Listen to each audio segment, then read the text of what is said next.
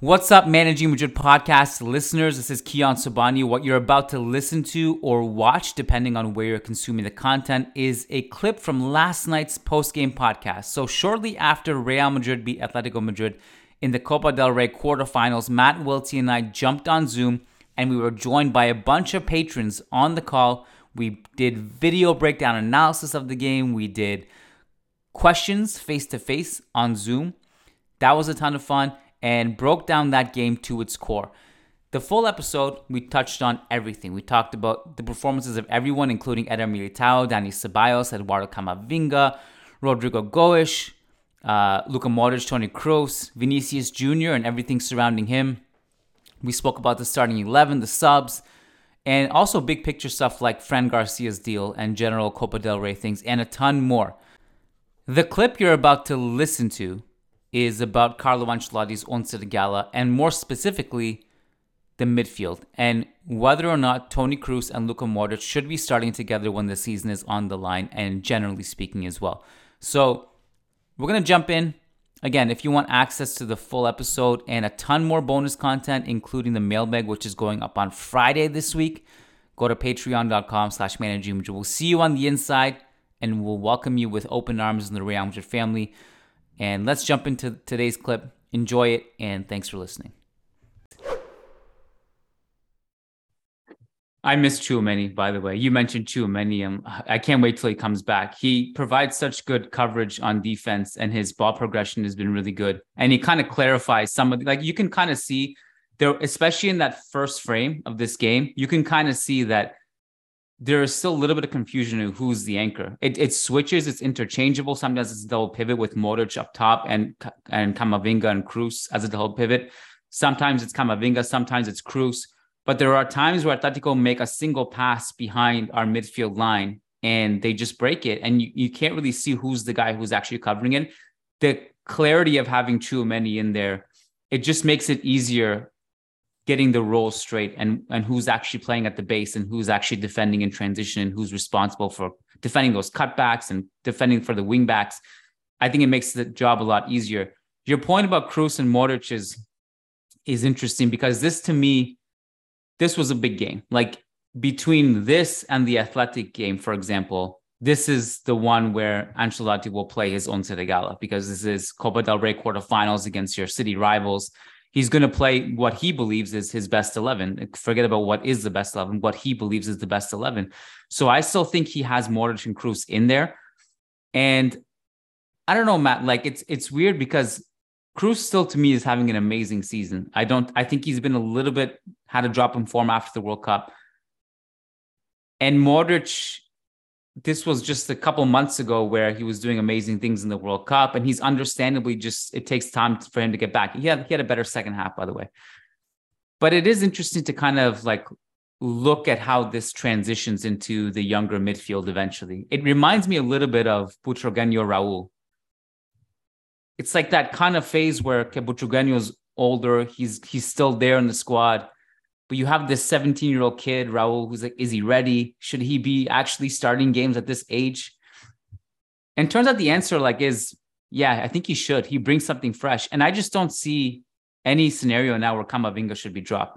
Frankly, I'm not even sure you could bench Ceballos, who's playing out of his mind. The most underrated story of this season to me has been the fact that this is Real Betis Dani Ceballos. It's him. This is the guy we signed. This is the guy who was supposed to be by 2023 part of our midfield. Like this is the guy we had projected. It's kind of like, it reminded me of also Theo Hernandez. Remember when we signed Theo Hernandez, we projected him to be an absolute menace of a left back, a guy who just is like a bowling ball on the left flank, just bullies people, gets the ball, carries the ball from lightning quick from point A to point B, north, south. And then he just had a little bit of a dip in form, had some bad defensive miscues that lasted for a couple years. Loan stints didn't do well. Finally goes to Milan, finds a home there. I feel like Ceballos and Theo were kind of on that same timeline. Theo, we kind of gave up on, and he went away. He's probably not coming back. Ceballos, we kind of still have. To me, this is kind of the guy we were supposed to sign. I think this is a underrated story. This is the guy he was supposed to be. I'm not even sure you can drop him at this point, but I do wonder what Carlo does in a big game. We got Liverpool coming up in February. It's hard to see if Modric and Kroos are going to start together. Maybe the dynamic, and you have Tchouaméni, who is a guaranteed starter. Someone's got to miss out.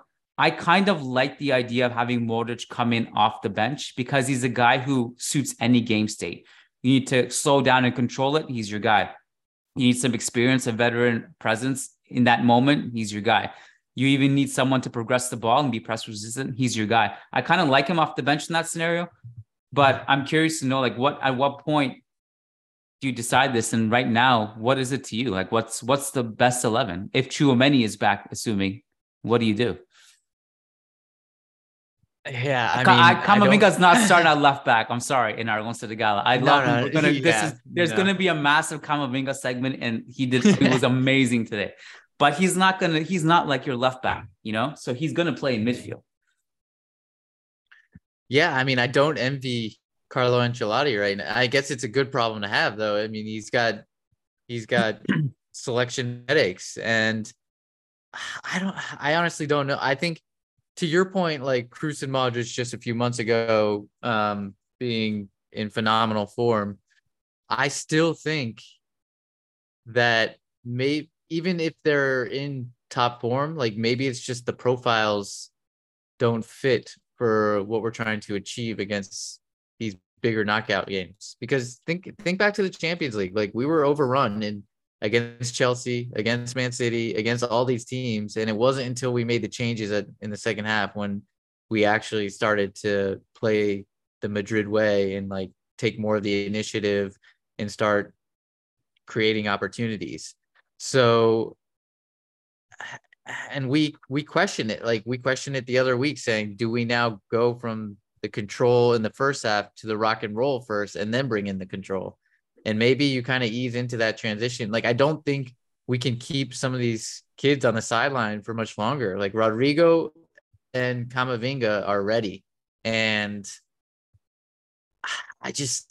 Camavinga continues to put in performance. Like, this is 3 performances in a row where I look at these performances and I say to myself, this is just like how Vinicius performed in his breakout season when he basically said, I'm going to be a starter.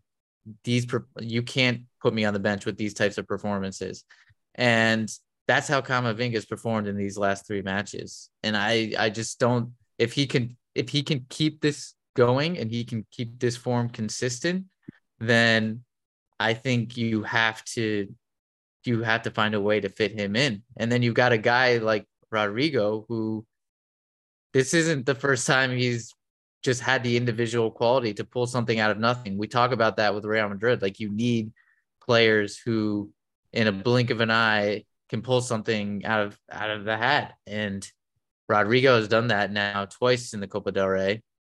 Just that little bit extra individual quality to change a game. And it's hard to keep him on the bench much longer. So I think we're coming to a point where even if the transition's a little bit ahead of what we projected, maybe it's time to start implementing it. Well, let me also bring up this important little nugget because you mentioned, like that Champions League run, we had the moments, we had the great performances, but we had our midfield overran in all of those ties at some point or the other. And actually, in many cases, for the large majority of the 180 minutes and more with the extra time against Chelsea and City, there is also one key factor in those games. I'm looking at it now.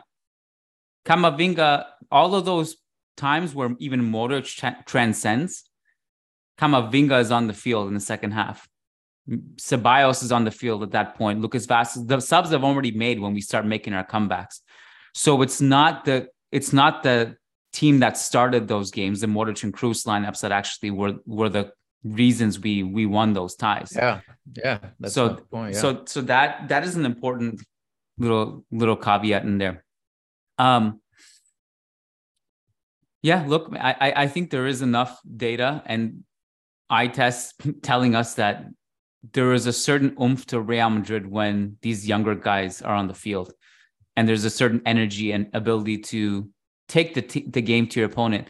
And I don't even know if it's so much about second half or first half. The game state really matters for Carlo. Like, to me, Carlo Ancelotti, Real Madrid are at their best when they're losing games and they're desperate.